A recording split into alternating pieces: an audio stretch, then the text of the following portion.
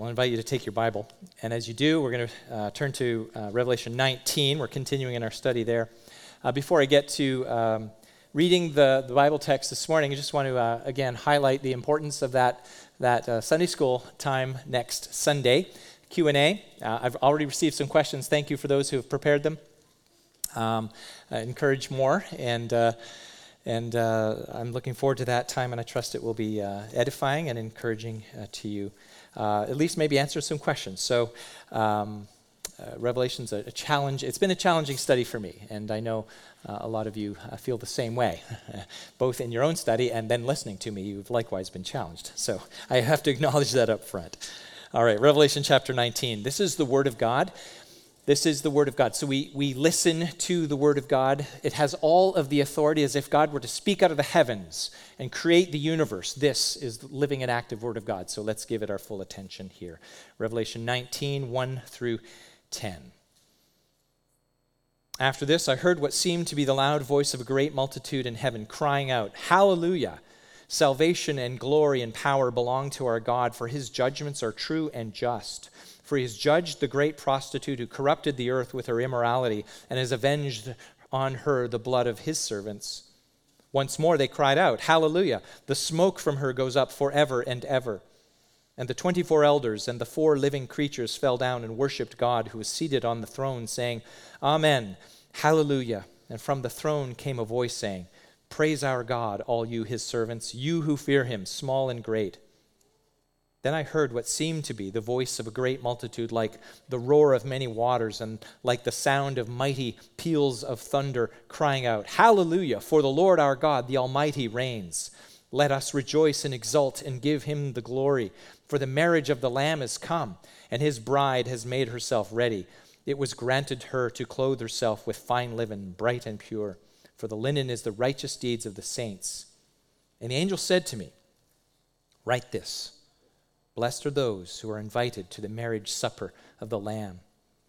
And he said to me, "These are the true words of God." Then I fell down at his feet to worship him, but he said to me, "You must not do that.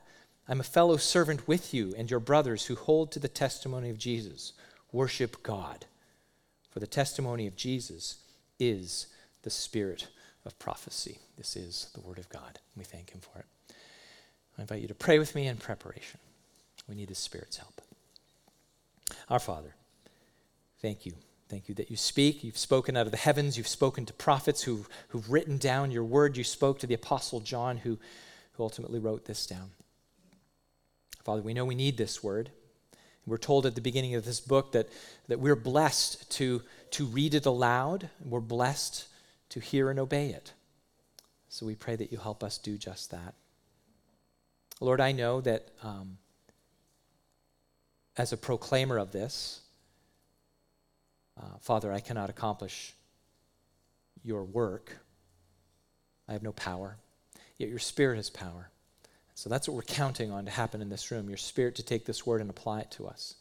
So I pray that we would all hear the voice of your Spirit, beyond the voice of a mere man, that we would hear from you, and that you would do that work in us that only you can do, making us wise to salvation, sanctifying us in this truth, causing us to bear the image of your Son, our Lord and Savior Jesus, in whose name we pray. Amen. Well, I love weddings. I love especially Christian weddings. They're always an occasion for great celebration. I hear that there's a wedding happening here in, what is that, June? Is that what's happening? Well, whether the participants know it or not, and I know the couple coming up in June do know this, but whether the participants in any wedding know it or not, that wedding between a man and a woman anticipates something far greater. It's God's covenant love for his people. And that eternal reality is what is anticipated here in John's vision. This is in chapter 19.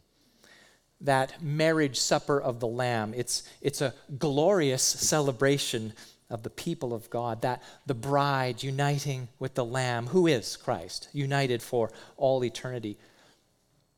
It has been through tribulation, through opposition, through suffering, the people of God ultimately find their eternal rest in the long anticipated end to all that is corrupt and broken, and the beginning the beginning of unmitigated, exponentially increasing joy in the presence of the Lord. That's what's anticipated here. Now, with the announcement that the marriage supper of the Lamb has come here in our text, John is showing us, and here's where I'm going with the message this morning. He's showing us a great multitude praises the Lord for his justice, for preserving his people to witness in the world. 4 phrases. I think that's how it works. That's how we're going to look at this passage this morning. A great multitude praises the Lord for his justice, for preserving his people in order to witness in the world. So that's how we're going to look at this passage this morning. First of all, a great multitude praises the Lord. For little kids, we know this, learning their numbers and learning to count, that kind of goes hand in hand, doesn't it? And I think back to my children learning finally and able to count to 100, and it seemed so huge to them. Of course, even as we know how to count, and certainly as children get older, they can count way beyond 100. There really comes a point in counting, whether it's the number of jelly beans in that guessing game in the jar, or the number of people gathered in a football stadium. It's very hard to estimate even. And it looks like just a crowd, or it looks like just a whole bunch of jelly beans. And the only reason that you would know that exactly 92,003 people watched a volleyball game at Memorial Stadium is not because you looked at it, right? Not because you said, that's what, no, it's because they scanned the tickets, presumably on the way in. It was electronically counted.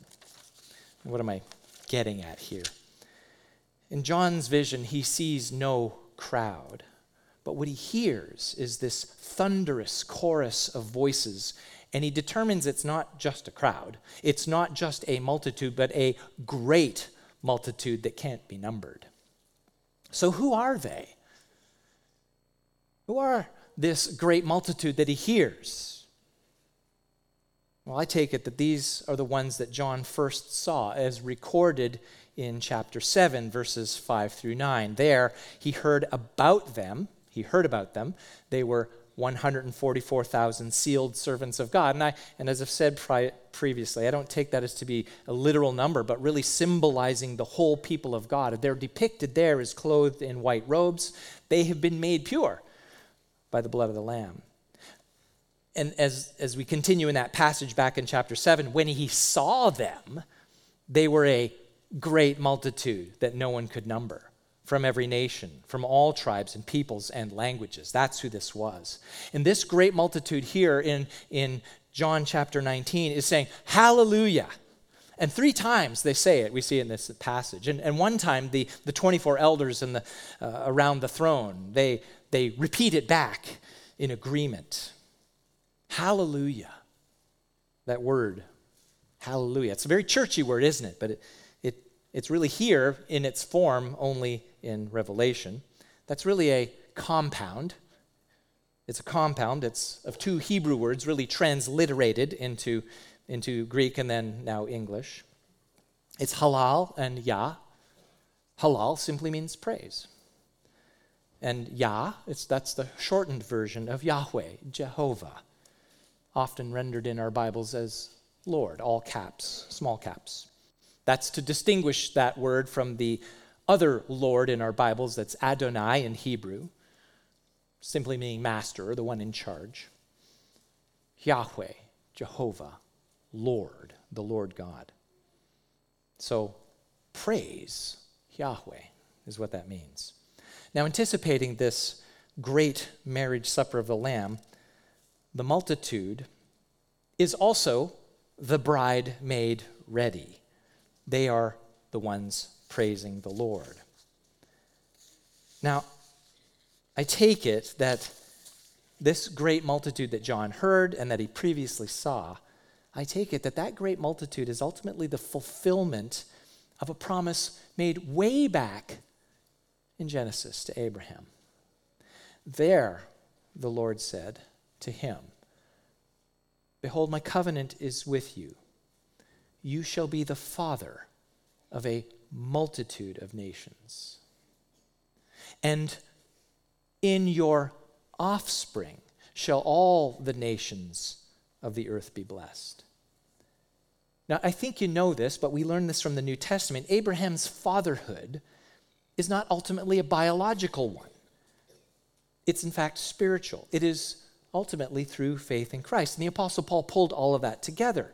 He says in Galatians 3:16, now the promises were made to Abraham and to his offspring. It does not say, and to offsprings, plural, meaning many, but referring to one, and to your offspring, who is Christ.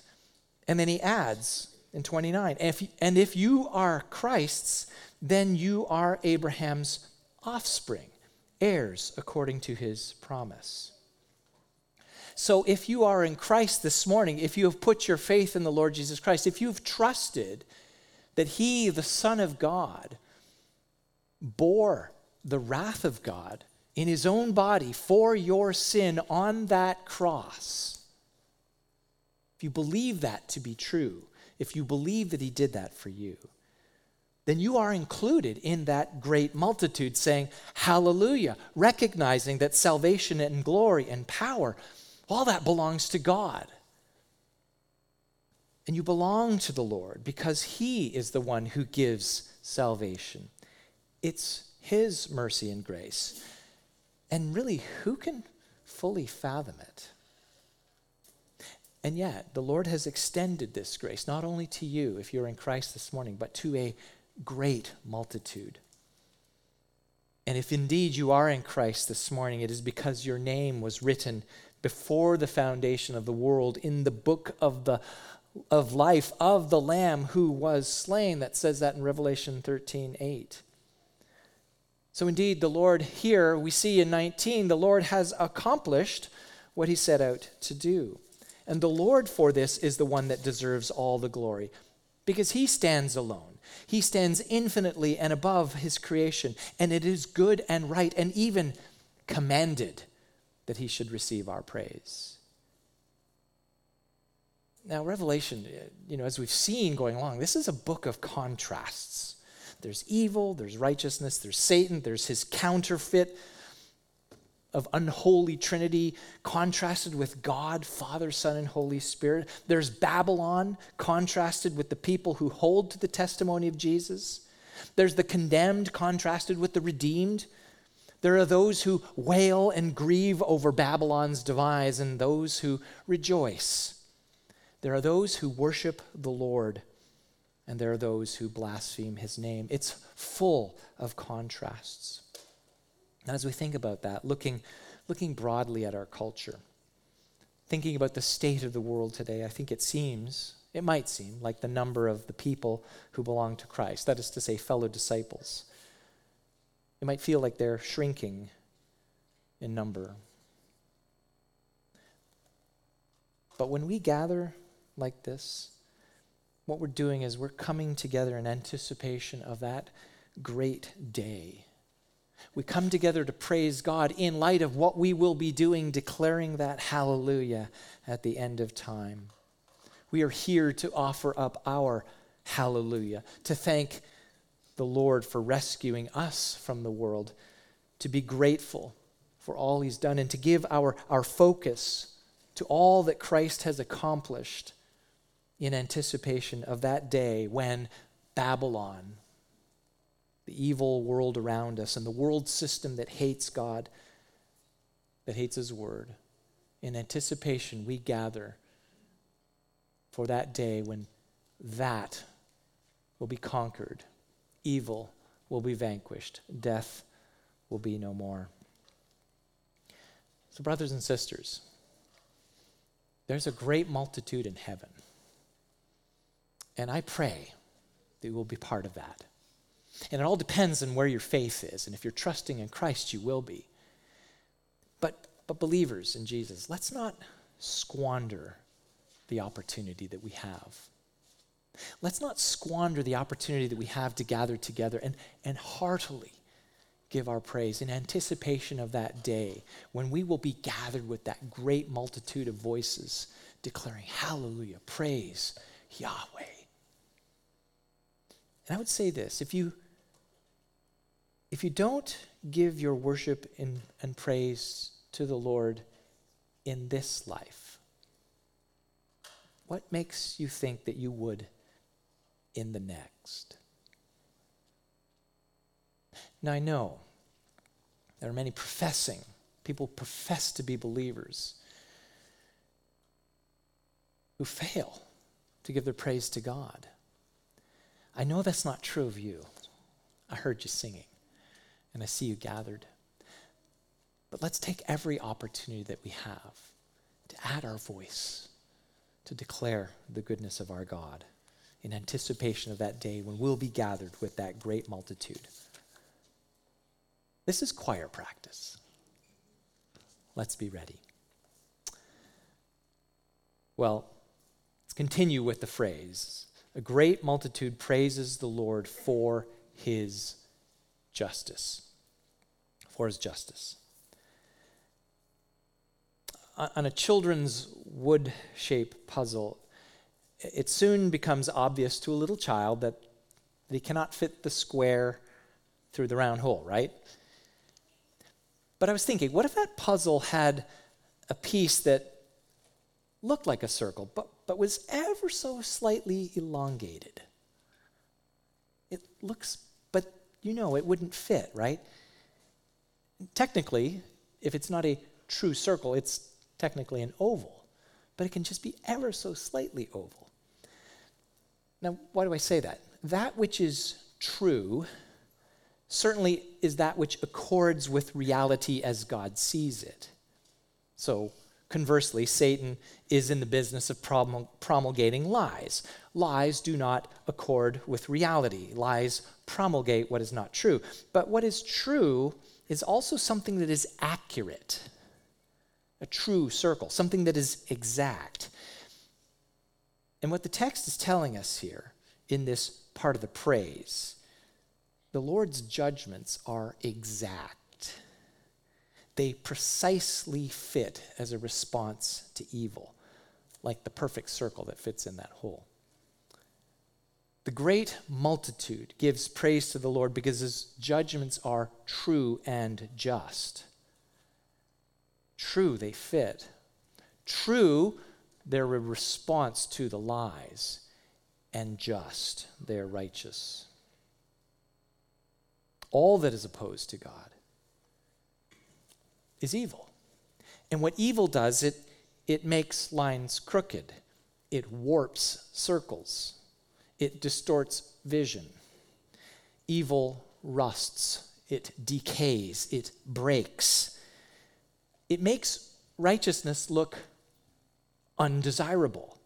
It makes sin look attractive. And ultimately, evil kills. And God's necessary response to all that is evil are his precise judgments. They are exact. They are true. That is why they are just. And then we see here, the Lord has exacted his judgment upon the great prostitute. Now here he's referring to symbolic Babylon. And I take it that Babylon, this prostitute, is human institutions, the concentrated cultural, social, political, and economic power that perverts and corrupts and seduces entire nations into idolatry. Whether that's expressed as bowing down to some wooden thing that's been created, probably not. Or rather expressed as elevating self and the self-worship, which we very much can see in our generation, that idolatry of self. And because Babylon, this great prostitute, is bent on idolatry, she doesn't like opposition to that, so she kills the servants of the Lord. Now, back in chapter 18, last time we dealt with, John heard the lament. This is chapter 18, verse 2. The lament of those who had been seduced by Babylon. Fallen, fallen is Babylon the Great. They lamented. Now, in every generation, there have been people who have cried out to the Lord for justice. From the blood of Abel to the plight of the Israelite tribes in Egypt under Pharaoh, the times of the judges suffering abuse and persecution from the Canaanite tribes, often the Philistines, to then later on the Babylonian captivity. Reflecting on all that, I believe the psalmist expresses this longing of the people of God. Psalm 79:10, why should the nations say, where is their God? Let the avenging of the outpoured blood of your servants be known among the nations before your eyes. He's crying out, God, where's justice? Well, verse 2, in our text, we see the Lord's judgment ultimately avenges their deaths. That's when it happens. That's when the psalmist is satisfied. And in response to that, this multitude declares this second hallelujah. You've brought justice. It's finally done. And then they declare the smoke from her, now the burning of Babylon, the smoke from her goes up forever and ever. So never again will the earth be corrupted. Never again will the nations be seduced into idolatry. Never again will the nations profit from her evil. No more demonic influence. Babylon is forever silenced. And the idea that the eternal smoke of Babylon's burning, that it's indeed eternal, I think it's possibly an allusion to the unquenchable lake of fire we'll see later in the chapter in 19 verse 20. We'll get there next week.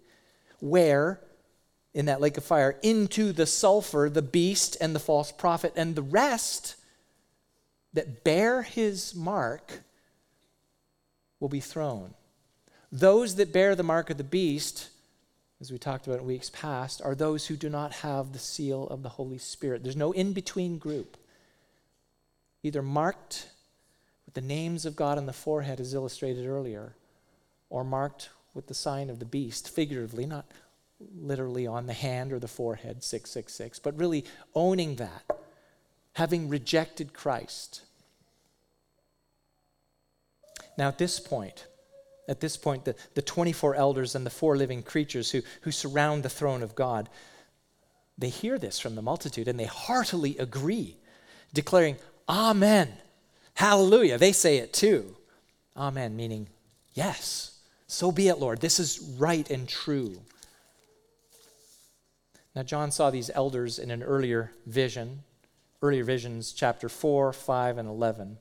And they're always shown in this posture of worship before the throne of God. And I take it, and I said this in previous weeks, that it possibly represents the whole people of God. 12 tribes, 12 apostles. That's a little speculative. But I think what it does, it reinforces the necessity for the Lord to be praised.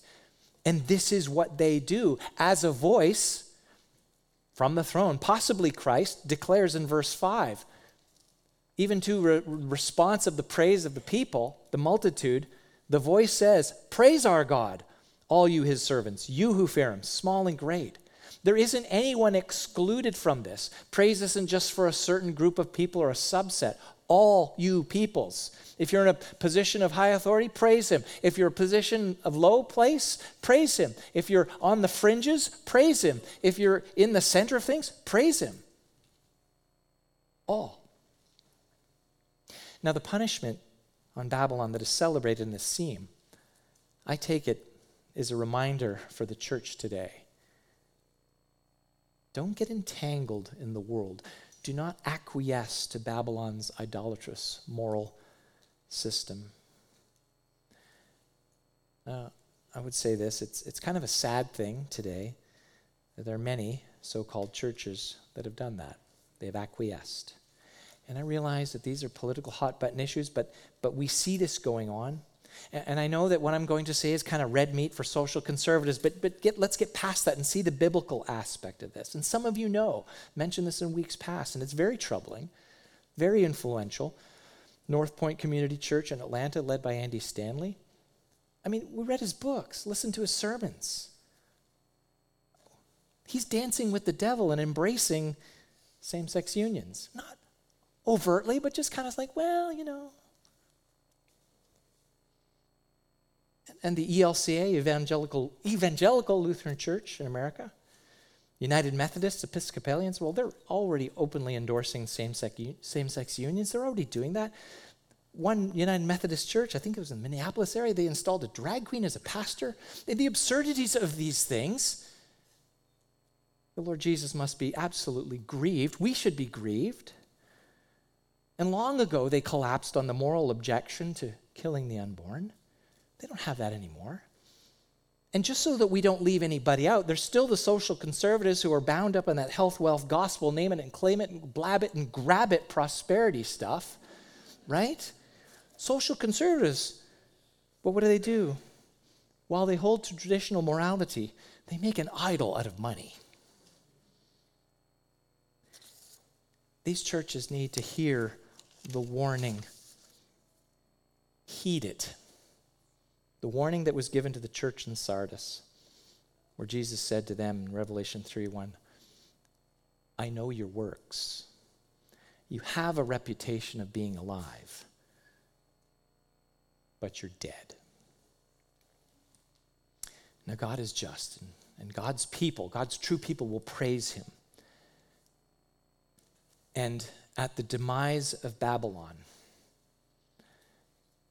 that may well be the demise of some churches who may be nothing more than the synagogue of Satan. Even as we praise God for his justice, we need to understand and be in serious prayer.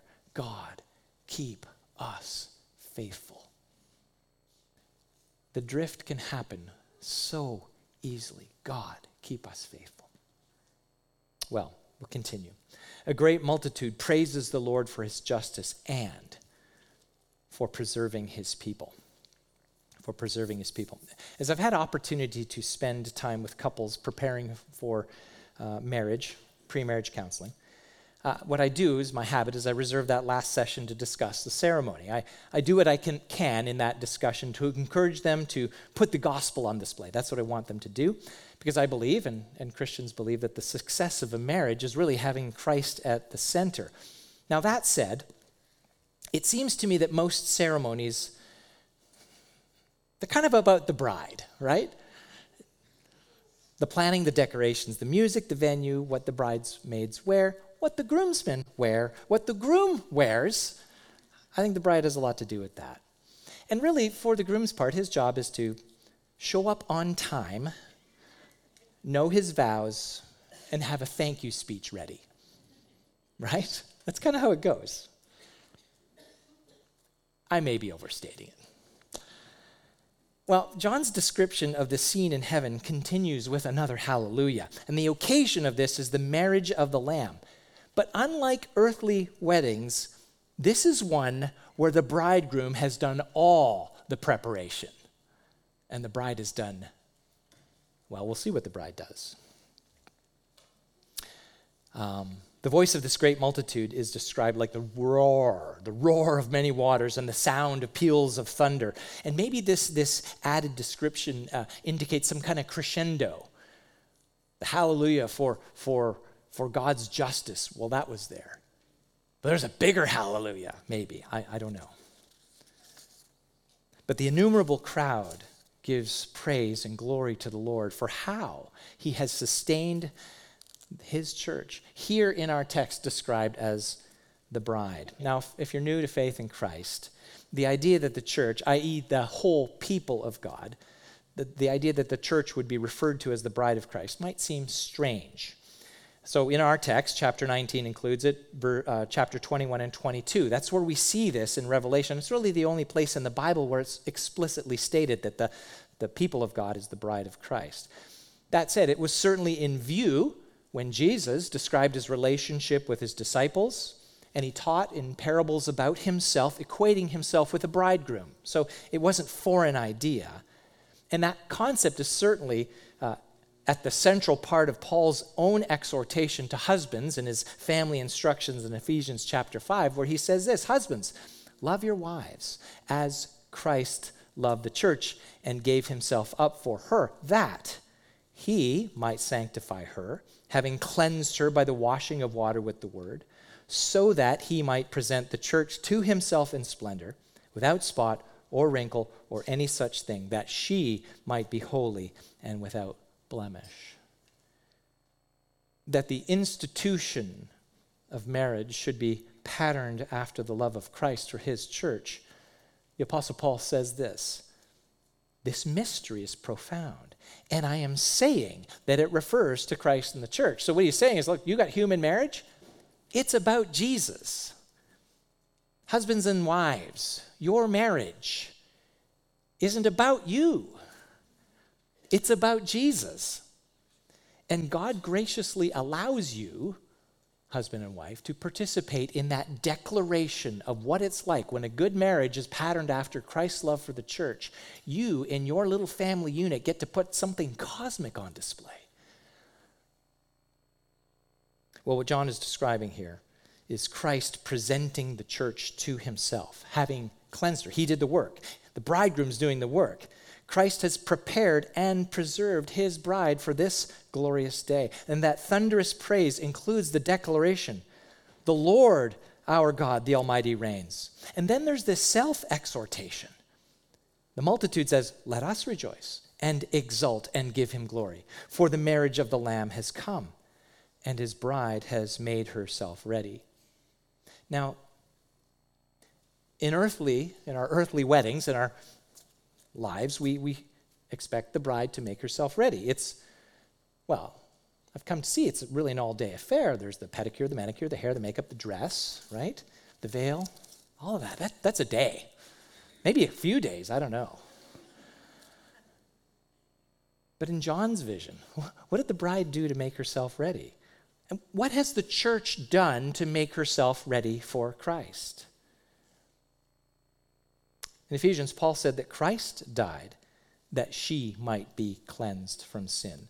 Christ died that she might be sanctified. Christ died that she might be made holy and blameless. What does the church have in this? What is the church's part in this preparation?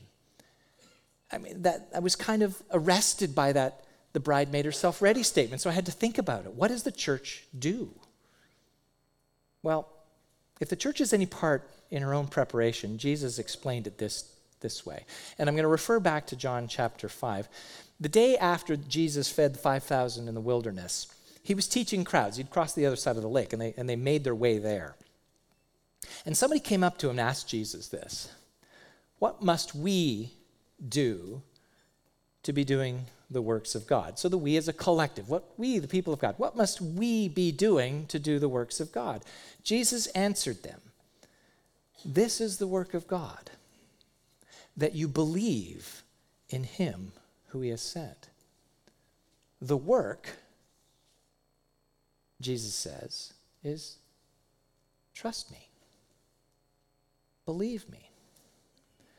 And in trusting and believing, you'll follow. So the work of the bride is simply, and I take it here in John 19, the preparation that she has made was to separate herself from Babylon, to say, I'm denying that. I'm setting myself apart from Babylon. I'm not part of this world system. To deny self, as Jesus said, to take up the cross, as he said, and follow.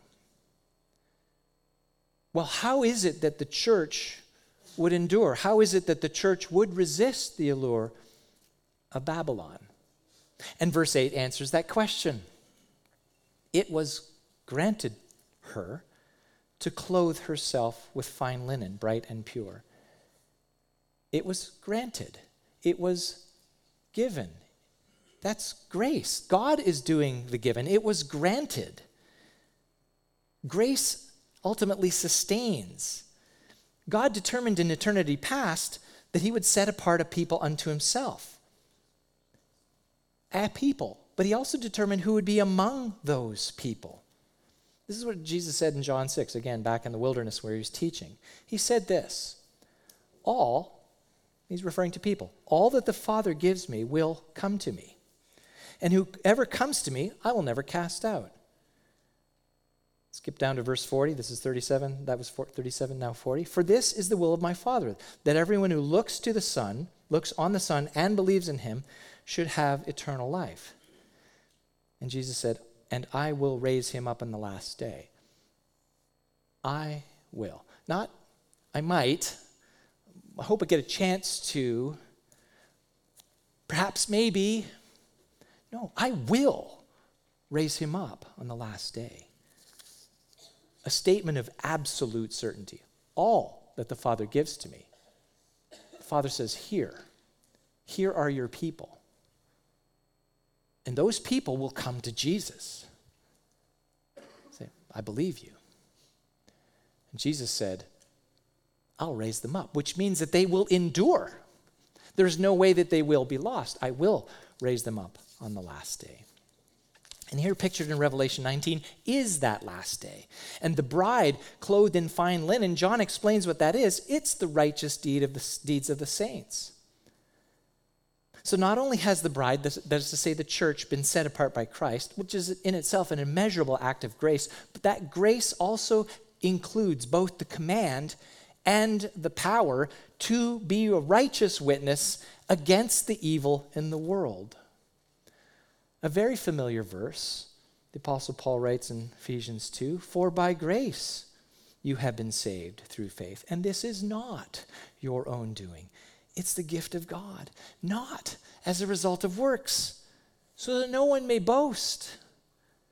And then he says this, for we are his workmanship, created in Christ Jesus for good works.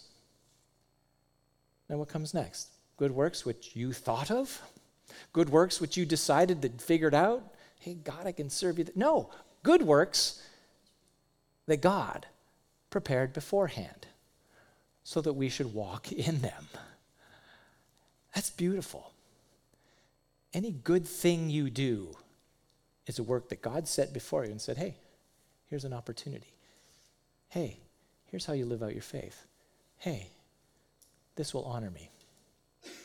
God prepared it in advance for you to do.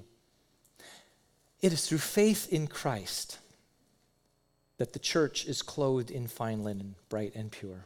So brothers and sisters, we are called not only to believe in Christ, but to behave after Christ. And by the grace of God, effectuated by the Holy Spirit who indwells us, we can and must look like Jesus' disciples. So what does that look like? And I thought here would be an occasion just to pause and talk about one of the things that we do around here as we think about what is a disciple of Jesus. What does it mean to look like Christ? And we have a mission statement here, leading people to become fully devoted followers of Jesus Christ. And you can get this card. It's at the welcome desk. It says, marks of discipleship. Here's what a follower of Jesus looks like. Here's what do those people look like that are going to endure? How can they be picked out in the world? These are external, visible. Well, the first one is you identify with Christ. And we're going to have that today, somebody identifying with Christ in baptism. Identifying with him in his death, burial, and resurrection. That identification symbolized in going into the water. Jesus' death was for me. Coming out of the water. His resurrection is my life. But also identifying with his people. That's why we make a big deal of church membership here. Identifying with Christ and his church. In Acts, it tells us that those who believed were baptized and were added. They didn't go off and do something else. They were added. Well, what else does a disciple, what else is a mark of a disciple? Well, they gather. They're here. They don't neglect meeting together as some are in the habit of doing, but they make a priority of meeting together as you are in the habit of doing. So that there's worship, so that there's fellowship, so that there's an encouragement in the word, so that we, when we leave this place this morning, we'll go away with the knowledge that there are other people who love Jesus. We'll go away with the knowledge that we've been encouraged in the word. We'll go away with the knowledge that we're going to have to endure some things before we get to that great day of celebration. So we gather. The third mark of a disciple is that you become like Christ in character. Be imitators of God as dearly loved children, the Bible says. Put on Christ and make no provision for the flesh. We as followers of Jesus, want to reflect the character of Jesus. And I would say this, somebody who claims to be a believer in Jesus but says, the whole obedience thing, I'm just not. But hey, Jesus is my Savior. Well, if he saves you from your sin, he's also going to save you from the power of that sin to rule your life. So we're becoming like Christ. The other mark, the fourth mark, is that we serve. We serve in the church and represent Christ in the world with the stuff that he's given to us, with the time that he's given to us, with the ability that he's given to us. That's a disciple of Jesus. And we don't have these things perfectly nailed down. A couple of them are just sort of like binary, either identified with Christ or not. You're either a member of church or not. We gather. It's a decision you make. Sometimes you're pulled away. Becoming like Christ in character is a trajectory over time. Your character changes. Learning to serve, learning to steward what God has given you, that grows over time. This is what a disciple of Jesus looks like. This is what that multitude at the end, praising God, saying hallelujah, will look like. Is this you? Let me ask you, is this what you want? Do you want to be bearing the marks of discipleship in Christ? Well, finally, a great multitude praises the Lord for his justice, for preserving his people to witness in the world. That's the final heading. So Moses, Elijah, Jeremiah, Isaiah, Ezekiel, Daniel, Amos, Micah, what do they have in common? What are you going to say? They're prophets, right? They're prophets. They were given that responsibility. They heard the word of the Lord and wrote it down, and we have their words, the words of God, in our Bibles. And John here, the apostle of Jesus, has written down what he has seen and heard, and that makes him a prophet as well. We see that in chapter 1, verse 3. Now here in verse 9 of 19, the angel tells him this, write this. Okay, so that's the work of a prophet, to write something down. Now, he's been doing this, but he's told, write this. Blessed are those who are invited to the marriage supper of the Lamb. Okay, well that's just good news for us, right? If you're invited to the marriage supper of the Lamb, that's good news. It's sort of a kind of a summary of all that's been explained here. You're going to be blessed if you're there. And he said, this is what John's writing down, he said to me, these are the true words of God. Okay, so there's some authority behind this. You're blessed. This is the true word of God. Now, at this point, it's odd because it looks like John is confused because he assumes that the truth that he is hearing, he presumes the identity of the one telling it. The truth that he's hearing, he presumes the identity of the one telling it. Because he hears these are the true word of God, it must be God telling him. Verse 10, then I fell down at his feet to worship him. Okay, there's the problem, right? But he said to me, you must not do that. I am a fellow servant with you and your brothers who hold to the testimony of Jesus. Worship God. Direct your worship in the right place. Now, why? I asked the question, why? I take it here that this happened to teach John something that was so vitally important. The next thing the angel says, well, before I get to that, when the angel told him the true words of God, what he was saying is that the message is authoritative. And now we can understand, even if it is mediated through a messenger. Now, of course, that was the case, right? The message is true, even if it's mediated through a messenger.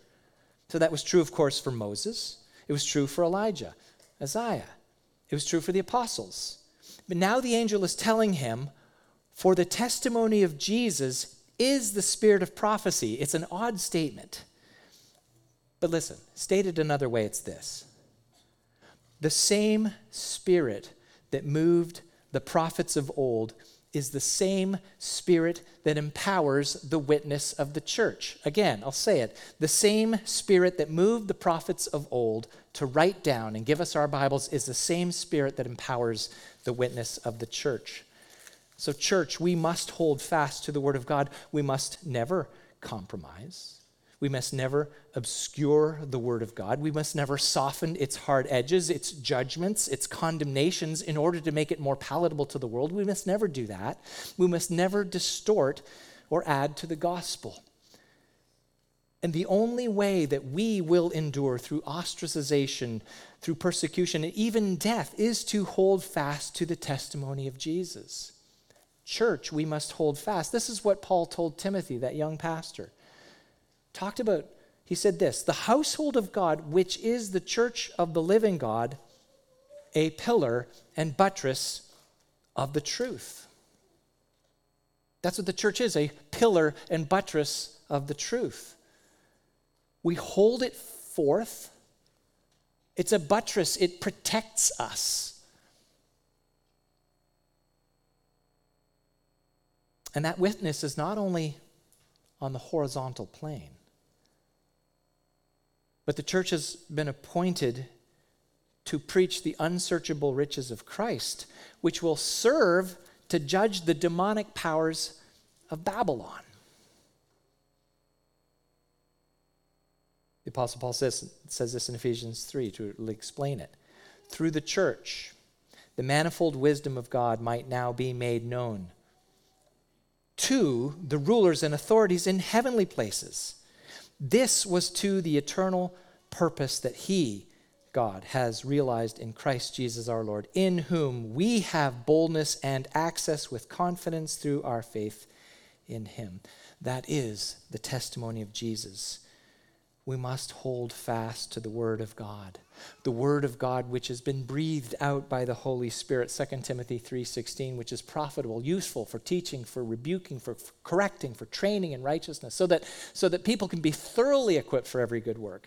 The living and active Word of God, Hebrews 4:12, that pierces to the very core of our being, dividing joints and marrow, judging and examining the thoughts and intentions of our hearts. It not only brings life, but it tears us apart and reads us. We must hold fast to the Word of God. The same power, the same Spirit that drove the prophets to write down is the same Spirit that empowers the witness of the church when we hold fast to the Word of God. So that should be an encouragement to us.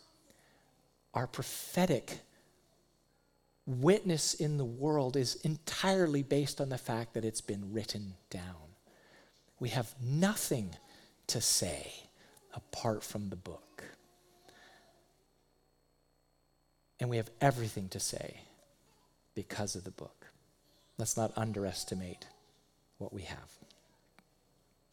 Well,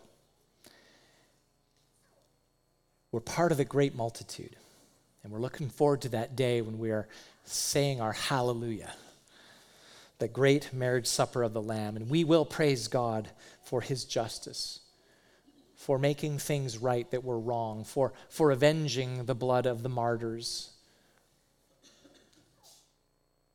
Babylon will be no more, never to rise again. We will praise God because he has preserved us and protected our witness in the world. Brothers and sisters, I hope you're looking forward to that day. Well, let's pray. Father, we want to be those people. We want to be people who lift our voices in praise. We want to be those people who say hallelujah. We're grateful, Father, for your justice. We know it will be finally complete when Christ returns. Lord, we know that you will preserve us. We pray, keep us faithful. And Father, would you strengthen our witness in the world as we hold fast to the testimony of Jesus, ready to proclaim this truth. Because, Father, because of your word, because of your gospel, because Jesus died and rose again to bear our sin and give us eternal life, Father, because that's true, we have everything to say, and we have eternal hope. I pray that we just spill over in everything that we do. For the glory of Jesus, we pray it. Amen.